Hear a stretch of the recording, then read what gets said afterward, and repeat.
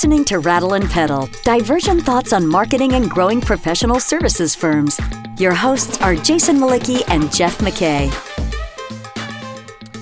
All right, Jeff. So today we are going to introduce our fourth of our new formats. I think we're on number 4. 4 of how many? 450. 4 of 4. We're going to introduce 50 new podcast formats and see how that goes. Listeners, buckle up. It's going to be a long year.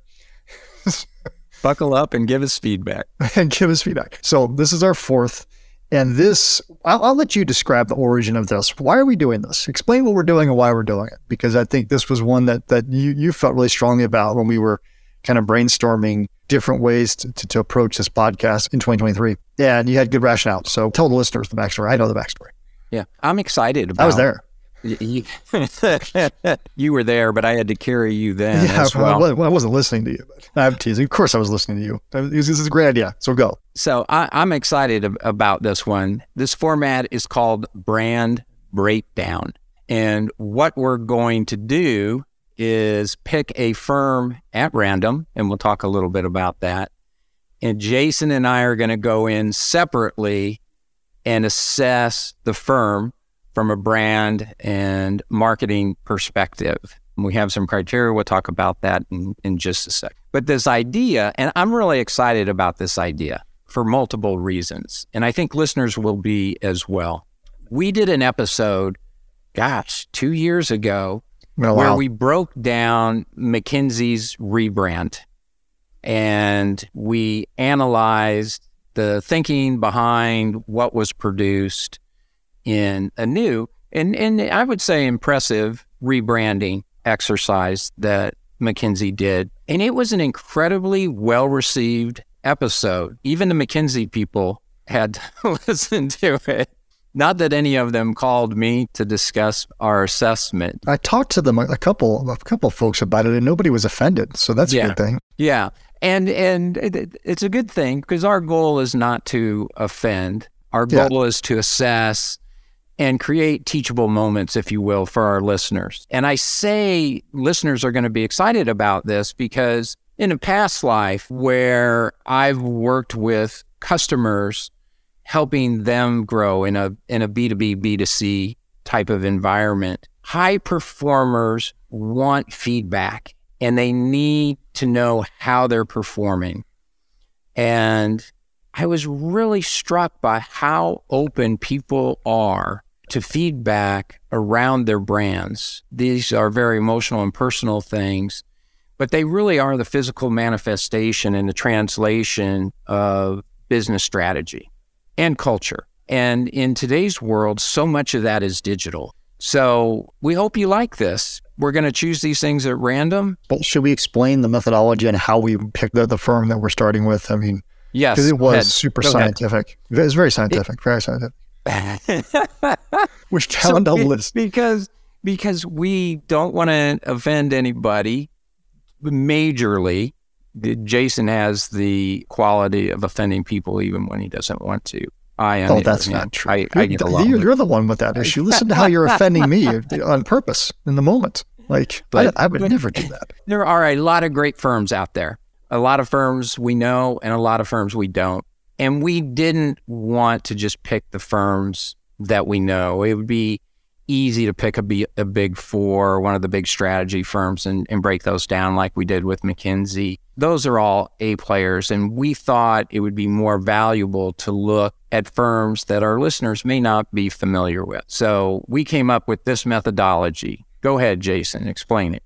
Yeah, the methodology is very detailed. So we found a directory we used Clutch as a directory with a listing of firms, and we literally at random, basically scrolled up and down at super fast pace with our eyes closed, and then one person said stop, and that was the firm we went with. So the only caveats we had was that we wanted firms over 50 employees, so having some reasonable scale. So that would obviously imply, revenue at least 5 to 10 million or greater. And then interestingly enough, we wanted firms headquartered in North America. Turns out the firm we ended up with, I don't believe is actually headquartered in North America.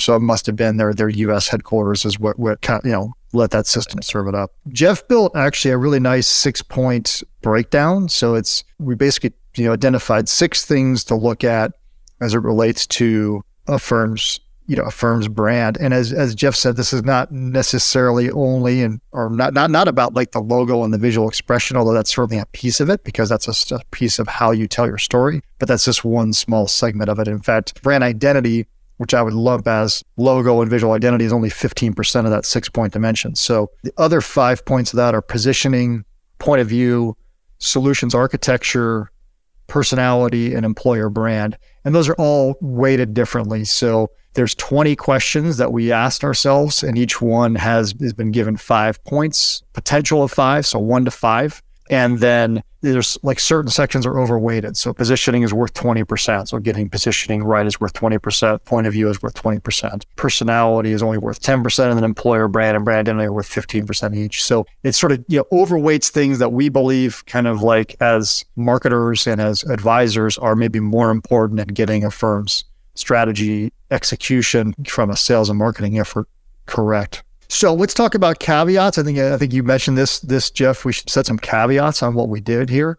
You already mentioned a few of these. One is we don't know these firms. With this particular firm, I had never heard of prior. We sort of picked it at random. Obviously, we completely picked it at random. And we obviously aren't privy to the internal dealings of the firm or the business strategy of the firm, what they're trying to accomplish. So we're looking at their external expression of that largely through their website, their digital property, and other indicators, things like Google search or LinkedIn or Glassdoor as evidence of what's going on. But we're not privy to what they're doing or what they're trying to do.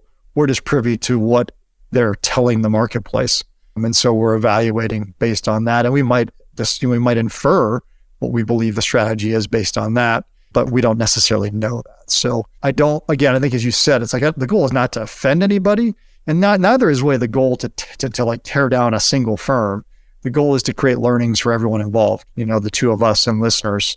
So the tear down is intended to look at what's working, what's not working, so we can all learn from it to apply, so we can all be better at translating our business strategy into our sales and marketing strategy from a brand perspective. So what else in the caveats that I missed? I know there was probably more that you wanted me to hit on. No, I think you did a really nice job. Neither one of us has any relationship to this firm at all. All right, drum roll. Let's get rolling. IBM, never heard of those guys. It's just messing with you. So the firm is an Italian-based firm called Mooveri. The firm is a 22-year-old IT consulting firm, and you can find it at Mooveri, MOVIRI.com. If you're sitting at your desk and you want to follow along with this analysis, that is their website. Actually, one of several websites you'll find out briefly.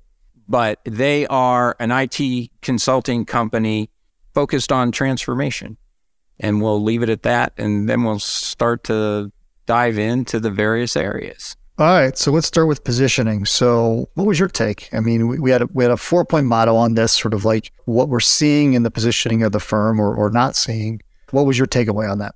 I think this firm fell into the trap that most IT consulting firms fall into. They positioned around, I think, the trite and formulaic transformational consulting moniker.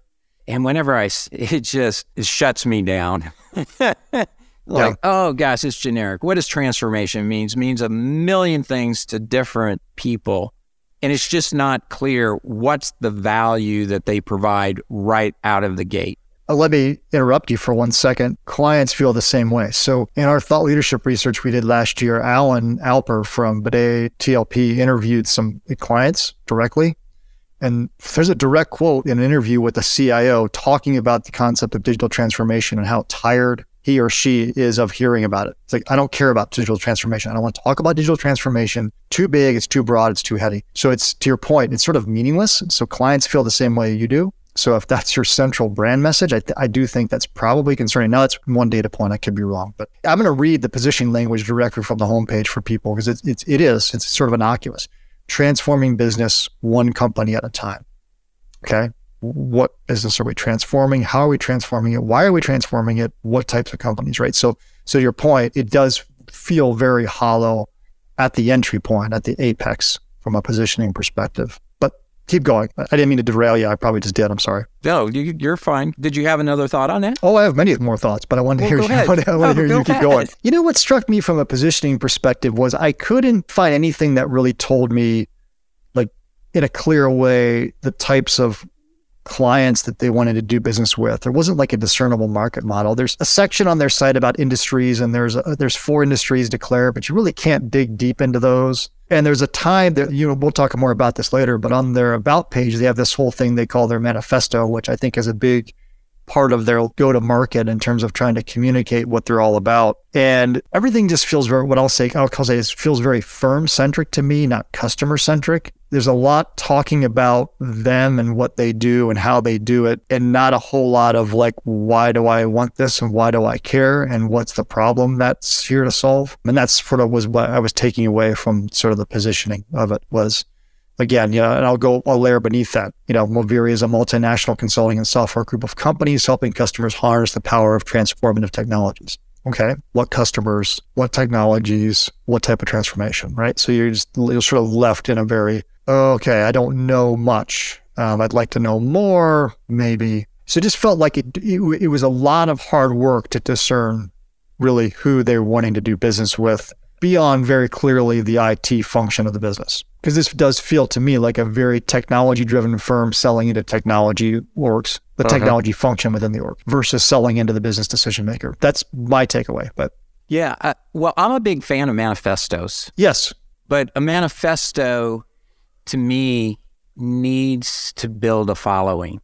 A manifesto is a linchpin in creating simpatico to a large degree. It's about how you see the world and why you see the world, and it's an invitation to others to join your movement, if you will.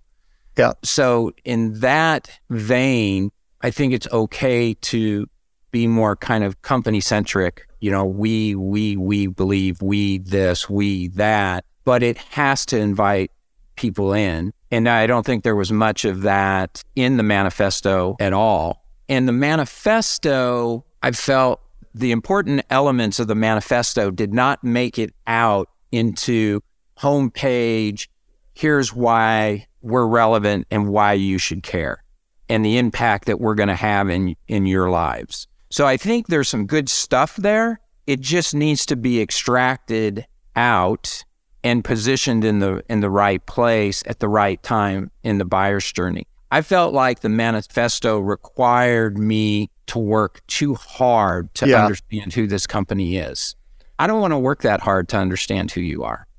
I don't have time for that. Yeah. The idea of a manifesto, we talked about this a little bit with Jody Padar, and the idea that like her point of view, she never felt like she was creating a point of view as much as she was capturing a movement within the industry and sort of just explaining it and making sense of it. And that to me is, if you're going to have a manifesto, is kind of what you're trying to do, is you're trying to capture a zeitgeist. Is that the right word? Yeah, exactly. Of what's happening.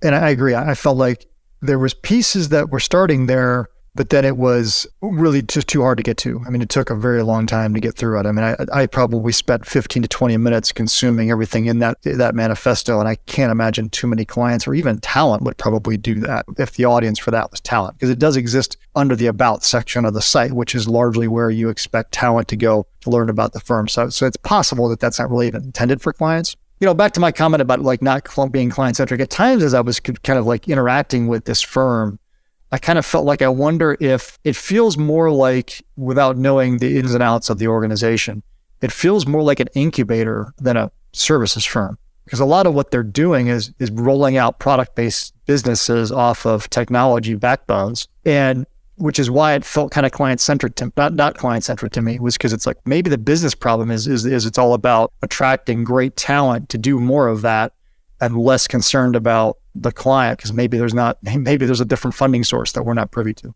Hold that thought, because we're going to go into that a lot deeper, because I think that is both threat and opportunity to this organization. I do want to draw one thing out of the manifesto that I think the firm could build on, but is not. And I think this is reflective of an attempt to position, but not carrying it through. there was a line in there that said, we work on big problems where solutions are hard to find, but can have the most significant impact on business and society. I like that ethos of let's attack the big problems. Let's look for, big, audacious, hairy problems that we can solve, because that attracts top talent, to your point. It makes for interesting work. And generally, that type of work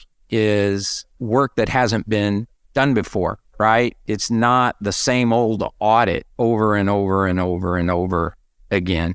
It positions a firm to really foster breakthrough thinking. And I think there is some of that going on in this firm. I think there's definitely a lot of that going on in this firm. I think my hunch is that this firm is super successful, either growing really fast or hitting the bottom line really well. I'm going to disagree a little bit on that statement, though, and I'll pull from one of our clients who's been on this podcast. So this notion of we work on big problems where solutions are hard to find, have the most impact, that's a message that in the AE space has become kind of like the central message of positioning for a lot of really big firms. We work on your most difficult challenges, the most complex things that face society, because we want to have the biggest impact. Well, that's also, again, coming back to what I said before, is not really all that client-centric if you stop and think about it. A lot of clients are like, yeah, I need you to do that. I also need you to work on the things that aren't sexy at all, that just need to get done. And I remember Gil Hanch from MSA, the CEO of MSA, who came on our podcast once, told me this once. He's like, Jason, you can't just be there for the big stuff. You got to be there for the mundane day-to-day stuff if you want to be a great partner to your clients. And so that's always stuck with me. I actually think it's a really interesting point of view on that.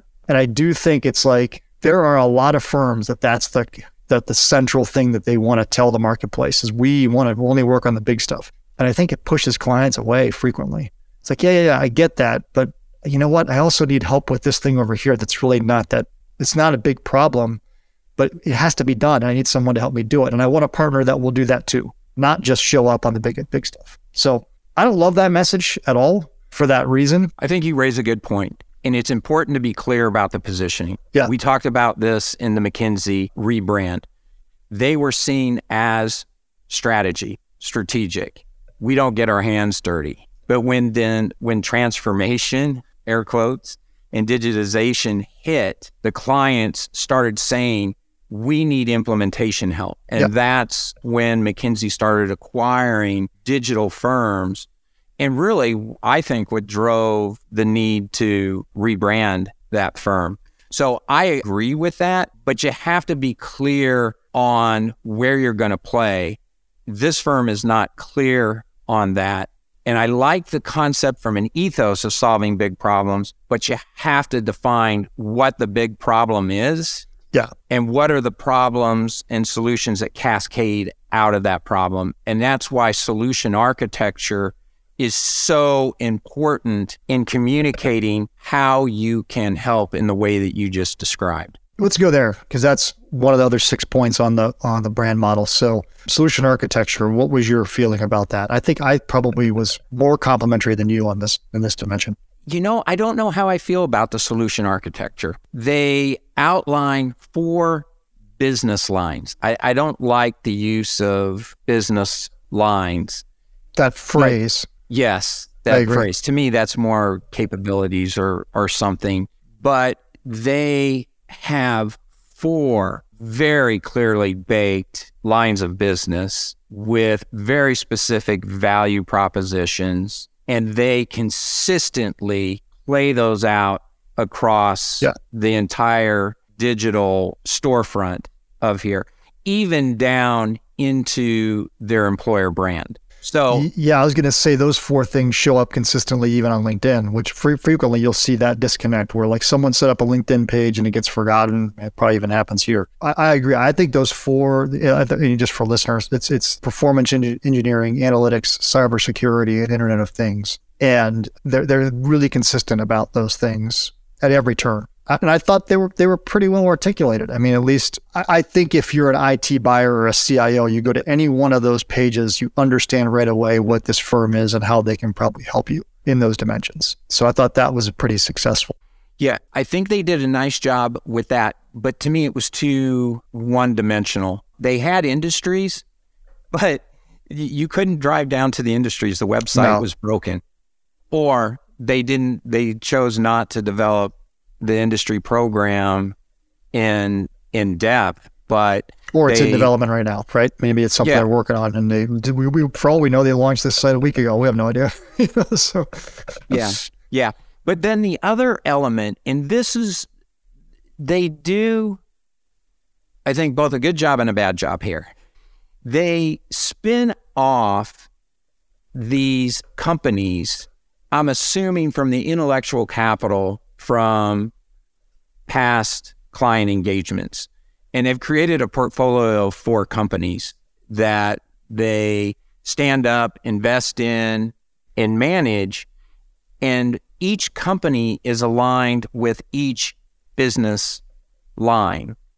But it's not really clear what's going on and what the connection is there and how the business lines or capabilities sync up with the companies, which really are software tools. And it makes you wonder, okay, are what you saying that in the field of performance engineering, you've developed your own proprietary product in order to manage performance. You're not using an off-the-shelf solution. I don't get that. It's not clear to me how that works. And that was, I felt like I had to spend a lot of energy just trying to figure it out so I could talk about it on this podcast. I can't imagine what a customer would do thinking about that, if they would just get up and go. And it made me wonder, okay, well, is the company really the driver of growth and Mooveri Consulting is just a support for that company? I didn't get the relationship. Well, as you're talking, it kind of dawned on me. It feels almost like Mooveri is the access channel to new business opportunities, right? It's like you surface big problems that with enterprise clients, and then you turn those solutions into external products you can take elsewhere. That's a hypothesis, but that's kind of what it feels like. This is a company, my understanding, I don't think they do a good job of articulating the history of the firm. This is a firm born out of academia and a product legacy. The company used to be called Neptuni. I hope I'm pronouncing that correctly. They developed a performance optimization product that was sold to a company called BMC. And after that sale, the company was rebranded Mooveri. Mooveri, by the way, I had to look this up because the brand story is not there, is Italian for movement, to move. That's cool. Yeah. I really like the name. I think it's kind of a cool name. Sounds cool, feels like a tech firm. I mean, it seems to be really good. Let's shift gears here, because we're coming up on a half an hour in, and we still have probably a lot of stuff to cover. I don't want to keep us here forever. Point of view, anything jump out to you on that? When you looked at thought leadership, did you see a coherent, clear, central point of view? What was your takeaway? My takeaway is there's a lot of depth in this company that's not making it out. There's not a lot of intellectual capital on the website. I don't see kind of a strong point of view coming through in the thought leadership that I saw. There is a point of view. They are willing to articulate, here's our opinion on this. I think that's positive. But my sense is that the intellectual capital development and push is happening at this company level of the brand architecture. Because when you go to the individual companies, and the companies are Acamas, Arduino, Cleathy, and ContentWise, and each one of those is aligned with a business line, that there's some good thinking out there, but still not a lot. They fall in that trap of doing more promotion of events, news, partnership, agreements being signed, not a lot of, breakthrough thinking. And if you're going to position around big problems and transformation, I think it's important to be talking about big problems and transformation. So much of their intellectual capital, and I think this is important, so I don't want to discount it, was focused on case studies and use cases. And those are important, but I want to see the thinking behind those more so, because we're playing in the ether here to a large degree. Yeah. Well, it's my take on that too was, I guess I would agree. What I saw was it looked like there was some really smart thinking sort of almost inside the business lines, if you will. You know, some of the stuff you see is about artificial intelligence or DevOps or, you know, stuff inside the business that, you know, is demonstrating that they have something important and interesting to say inside those business lines, which then, that's your point, is probably inside of the machinations of building these other companies that they're building. I didn't get a clear master point of view that jumped out at me as like, this is the all-encompassing view on the world that we have, either for the firm as a whole or any one of those individual business lines. You know, like this is how our view on analytics and what you should be thinking about with analytics and what's important and how you get analytics right. I'm sort of being overly simplistic, but there's no like master point of view on analytics or master point of view on, you know, cybersecurity that governs sort of how they shape their view on the world. I did not see much happening there at the high level. I saw things happening more at a very specific, a little bit lower level, which is hard to translate up to, you know, the firm strategy, if you will. Yeah. And I think that normally manifests in that way when your experts are deeply technical people, and not business people. And my sense with this firm is they have deep technical expertise, not necessarily strong business acumen or management consulting type of expertise. So their comfort spot, if you will, is that technical dimension. And they've defaulted, and I could be wrong on this, another caveat, to a broader base demonstration of intellectual capital. Remember, our definition of intellectual capital, or mine, I think you would agree with this as well, is the monetization of the firm's thinking. And that doesn't mean just white papers. That means developing products and solutions. Yeah. And that's where most of their investment seems to be, is into these individual companies, which really are software platforms. Which to your point, you know, I think both of us ended up sort of grading them poorly on the dimension of point of view as a firm. And maybe, you know, thinking out loud, we're both backwards on that in the sense of like, the best manifestation of thought leadership is, you know, growing businesses, right? So, and from all external dimensions, at least on what they're claiming, those 4 companies that have spun out of their work are still look like they're really successful. You know, so you might argue, well, that's much better than a really great white paper and an HBR article pickup is building a highly successful, high performing company based on your point of view on, you know, how analytics should be done in this situation or whatever. You know, so it could be, to your point, that intellectual capital is really, really powerful inside of the business in terms of how it's turning into, you know, revenue for them, you know, through their separate operating companies. You're listening to Rattle and Pedal, divergent thoughts on growing your professional services firm. Your hosts are Jason Malicki, principal of Rattleback, the marketing agency for professional services firms, and Jeff McKay, former CMO and founder of strategy consultancy Prudent Pedal. If you find this podcast helpful, please help us by telling a friend and rating us on iTunes. Thank you. Now back to Jason and Jeff.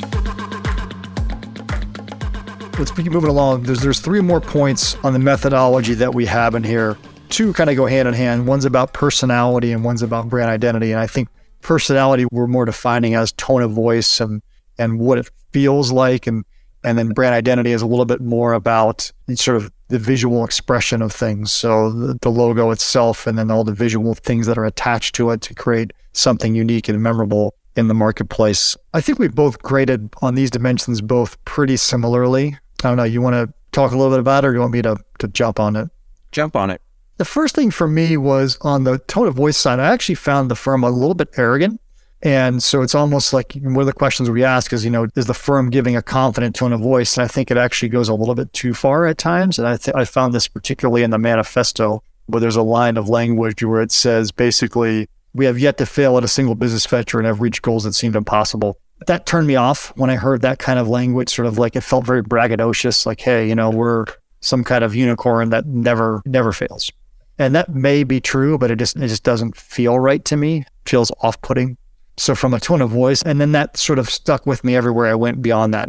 That phrase never went away. It was in the back of my mind pretty much the rest of the time I'm interacting with the site. So that was something I took away from a tone of voice perspective. From a brand identity perspective, I felt like for the most part, there's nothing like super unique. Like, in one of my tests is like, if I took that logo off and I put someone else's logo in there, would you even know anything happened? Like if you took the McKinsey logo off and shoved Baines in there, would it look out of place? Yeah, it would look way out of place. If I took the Moviri logo off and put in any IT services firm, I don't know that you would really know that anything really happened, because there's not a whole lot that's visually distinct or unique. One thing they did, I do actually kind of like, is they've got, for each of their four, back to our solutions architecture discussion, for each of those four dimensions of expertise, they've got these sort of blocks that almost look like elements in the periodic table. And I kind of like them. It sort of just gives some grounding and visual expression of those things without using iconography.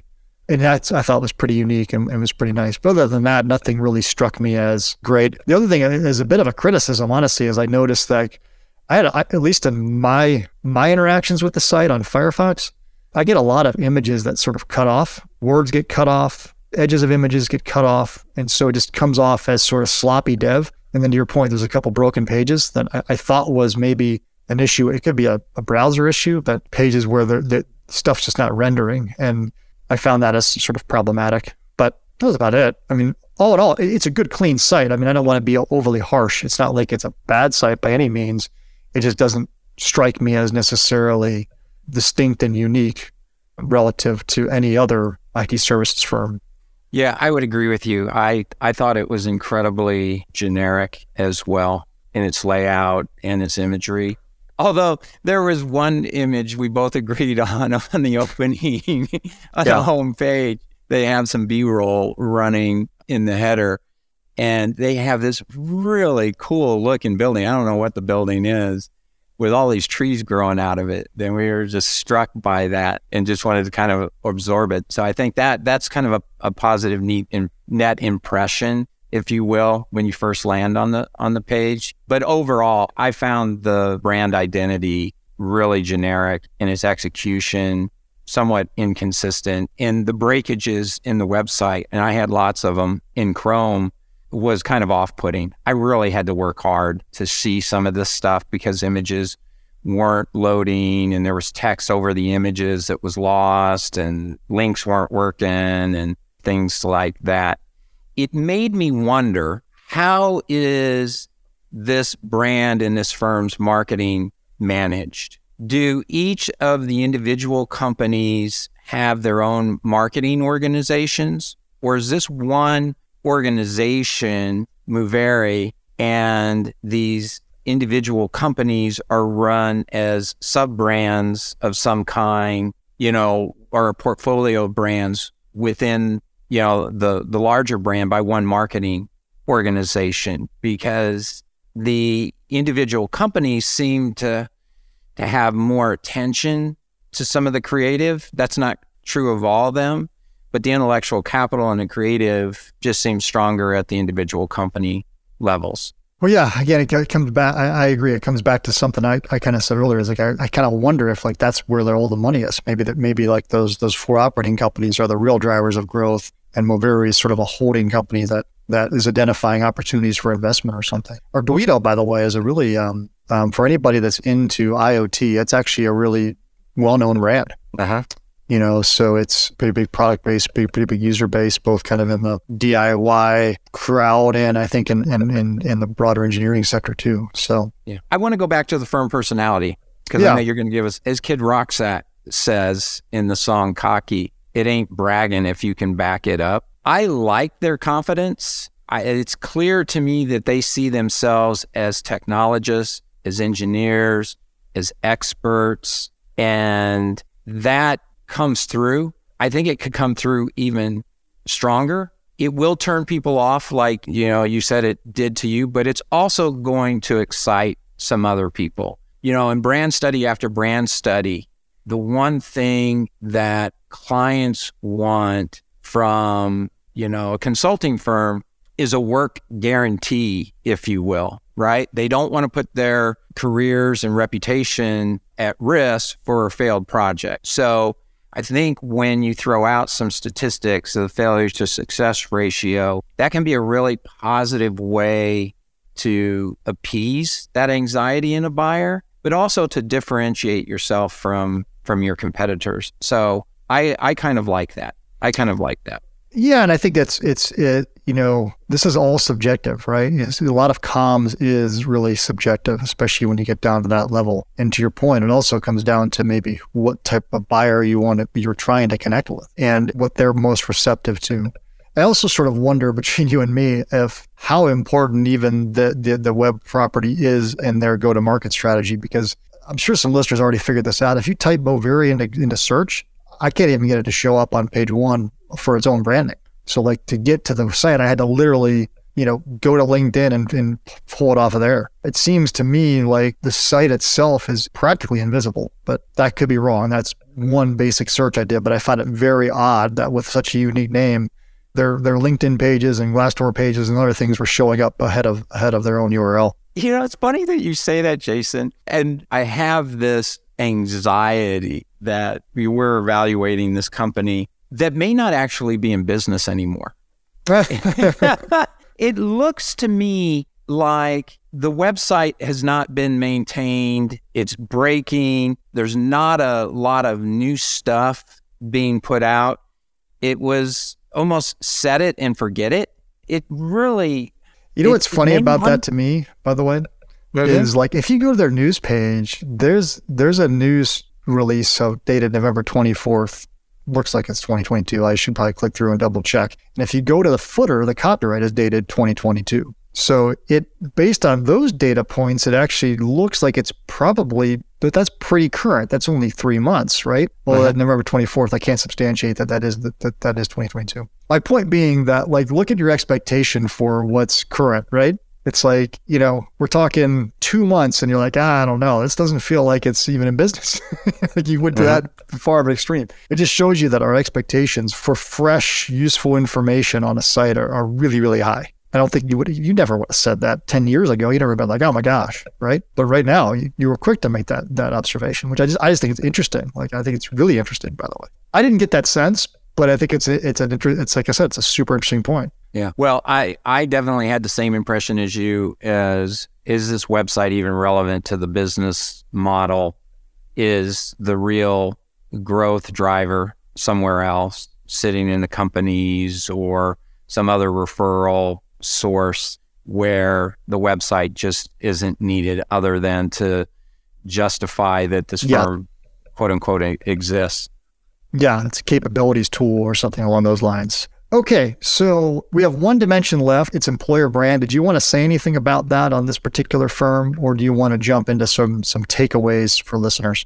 Well, let me just wrap it up with an employer brand, because I think the employer brand, the firm personality, and that point of view that the firm brings to bear are really important in that brand driver that I call simpatico. And my sense is the employer brand is built around this: we are technologists, we are engineers, come work with more engineers, solve big problems.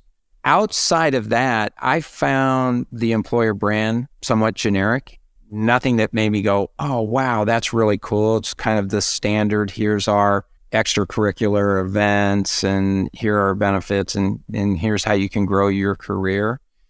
In looking at the feedback on Glassdoor, there is some feedback there, but it's so dated.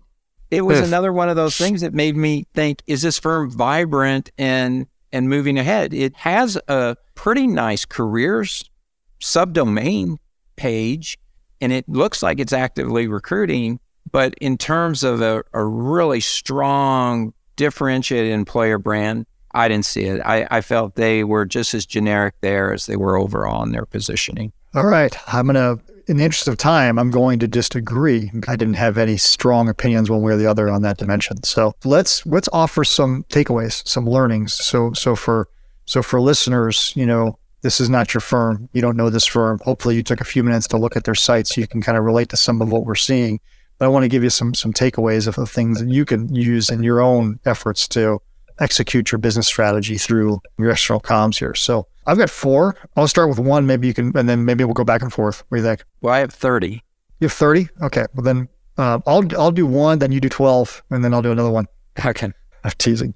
Okay. So the first one I think is a question I think every marketer needs to ask themselves. They need to go back to your site and take a moment and say, ask yourself the question, are we firm-centric or client-centric in our communications? I'm not talking about culturally as a firm. Take a look at what you're saying through the lens of, does this really feel client-centric, or does it feel like we're talking about ourselves too much? Because that was one of my big takeaways, is it felt like they were leaning, it was too much on the firm-centric dimension. I actually think that's a really important question to always go back and ask yourself when you look at anything you're saying to the marketplace. That's an evergreen one. My first one's evergreen too. It is marketing 101, and I say it time and time and time and time again, but firms still don't do it. You have to pick a niche, an ideal client, a problem to solve, or a particular type of value to deliver that is not so generic that you get lost in the ether. You cannot position around transformation. It's silliness. And every industry has their transformation moniker. This is one of the hardest things to do, I think, intellectually, finding that white space, but also operationally getting buy-in and consensus in order to execute it. But you have to get this right, or everything that comes after is weakened as a result. Yeah, I agree 100%. I had sort of a question you have to ask yourself as it relates to that. And it's sort of like, if you went to your firm's site right now and you didn't know your firm at all, could you discern who the ideal client is? Because that's the exercise we were forced to do at this firm, right? Is who's the ideal client here? And we struggled. We struggled to figure that out. And I think that's a question every firm and leader and marketing leader needs to ask themselves. If you didn't know your business as well as you know it, do you think you could come and figure that out in, 5 seconds or less, 30 seconds or less, 5 minutes or less? We both spent hours with this site, and I don't think either one of us has a better answer to that question.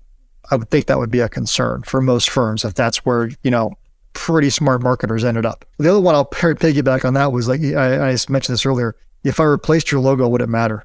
So it's like, would that change anything? Would it throw a shock to the system? Would it feel wrong? And if the answer is probably not, that's a visual problem that you might have. Well, do we have something differentiating here if that's important to you? And I would argue in most cases it probably is. Yeah, that's a good one. I like your little litmus tests. Those are good. Yeah, those are real gut checks. Well, I was kind of coming back to it. It's like some of this, it's like, they're just questions you have to ask yourself. And often you don't like the answers, but that's just the reality. I have one more of those, but you tell me what else your takeaways, what else you had in there. Well, one of the things that this firm did well is its solution architecture around its 4 business lines. Even though I kind of push back on calling them business lines, they chose them. There was a rationale behind choosing them. They were in a language that probably spoke to their ideal buyer, and they drove them through everything and did it consistently, linked everything back to them. Not perfectly, but they did make the attempt to drive them back. And if nothing else, a buyer could come to this website and say, hey, I need help with performance engineering. It looks like you do that. Let's have a conversation. But I thought they did a good job of operating discipline around that. And most firms could benefit from that. And this is a good example of it. Yeah, you're 100% right about that. I agree wholeheartedly that they're really good at that. I have another question that I'll leave listeners with, and that is related to some things we talked about, broken experiences, is that understand the business you're in and what that means to your outward expression. So The reason I'm saying that is because when I look at the things that I saw that were breaking, like certain pages wouldn't function, certain images are getting cut off on the web experience. Again, I'll go back to my comment about that positioning. This is an IT services firm that wants to tackle the world's largest problems, yet it can't render an image on a web page. Remember what that same thing. What your clients think about this. The story I love to tell is one of our clients we had early on was an engineering firm, and they had 4 different business cards in use. And I thought to myself, so I told the CEO, I said, so you walk into a client and you lay your business cards down, and you three of them are different. What happens when I design a building and there's that level of inconsistency in the work? Does the building fall down? Oh, yeah. Oh, So there's these like little implicit things that these things give off. So I just say it's like, understand the business you're in, and then think about what that means about your outward expression in the sense of those little cues send bad signals to clients, and you can't, and I get it, you can't solve for everything. You don't know every browser. I mean, I know this whole site was built in Italian and now it's being rendered in English.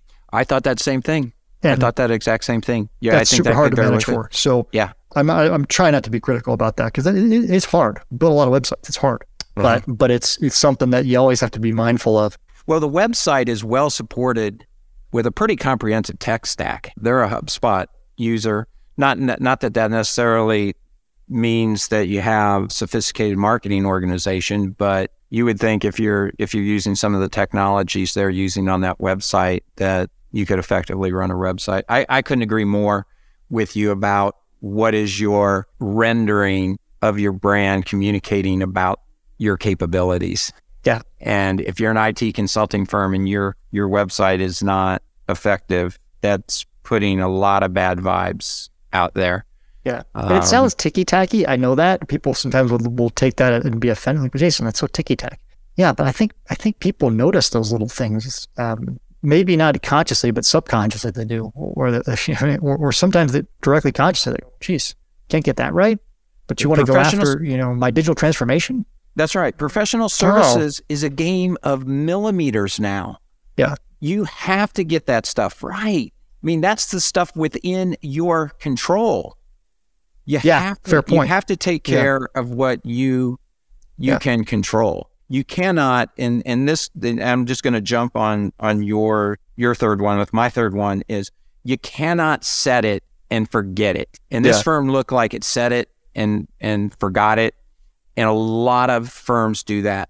And that's why you get into these big wholesale 3 to 5 year web redos because things get dated or they've grown, organically into this unmanageable monster. You have to operate on that every day. And if you can't manage that, given your resources, then you need to simplify. It's better for you to have a one-pager website that works flawlessly, than a 50-pager that's breaking all over the place. Yeah. You've got to execute. It's that simple. All right. Well, do you have any other takeaways? That was all my key takeaways. If not, I'll take us to wrap. But if you have any, then let's get them in before we depart. I'm done.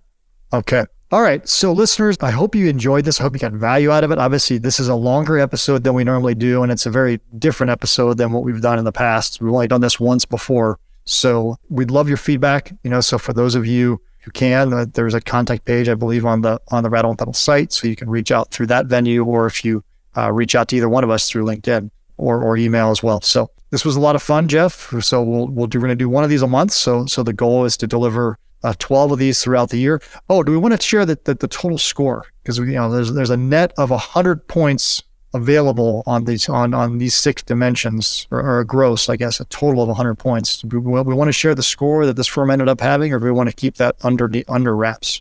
No, I think we should share it. Okay. All right. Well, oddly enough, the total score ended up being, average at 44. So we both ended up at the same place, a score of 44. So 44 points out of 100. So not a great grade, but at the same time, this is the first one. So we may find that that's the average. We don't know. We'll see over time, where firms net out. But that was where we scored. What I think is interesting about that score is that could easily be an 80. It really could. And I think that's something important to keep in mind, and maybe this is the final takeaway, you have to be ruthless in your self-assessment, but you need to have a mindset of continuous improvement. And the competitive landscape is always changing, and you always have to be looking at this and changing up what it is that you're doing in order to remain competitive. I think these scores could easily jump. And one would hope if Mooveri were to listen to this podcast, might take to heart some of these suggestions. They might poo-poo them and saying, yeah, you're right. You don't understand our business or anything about it. And we would give ourselves 100. But these evaluations are done in a spirit of good faith.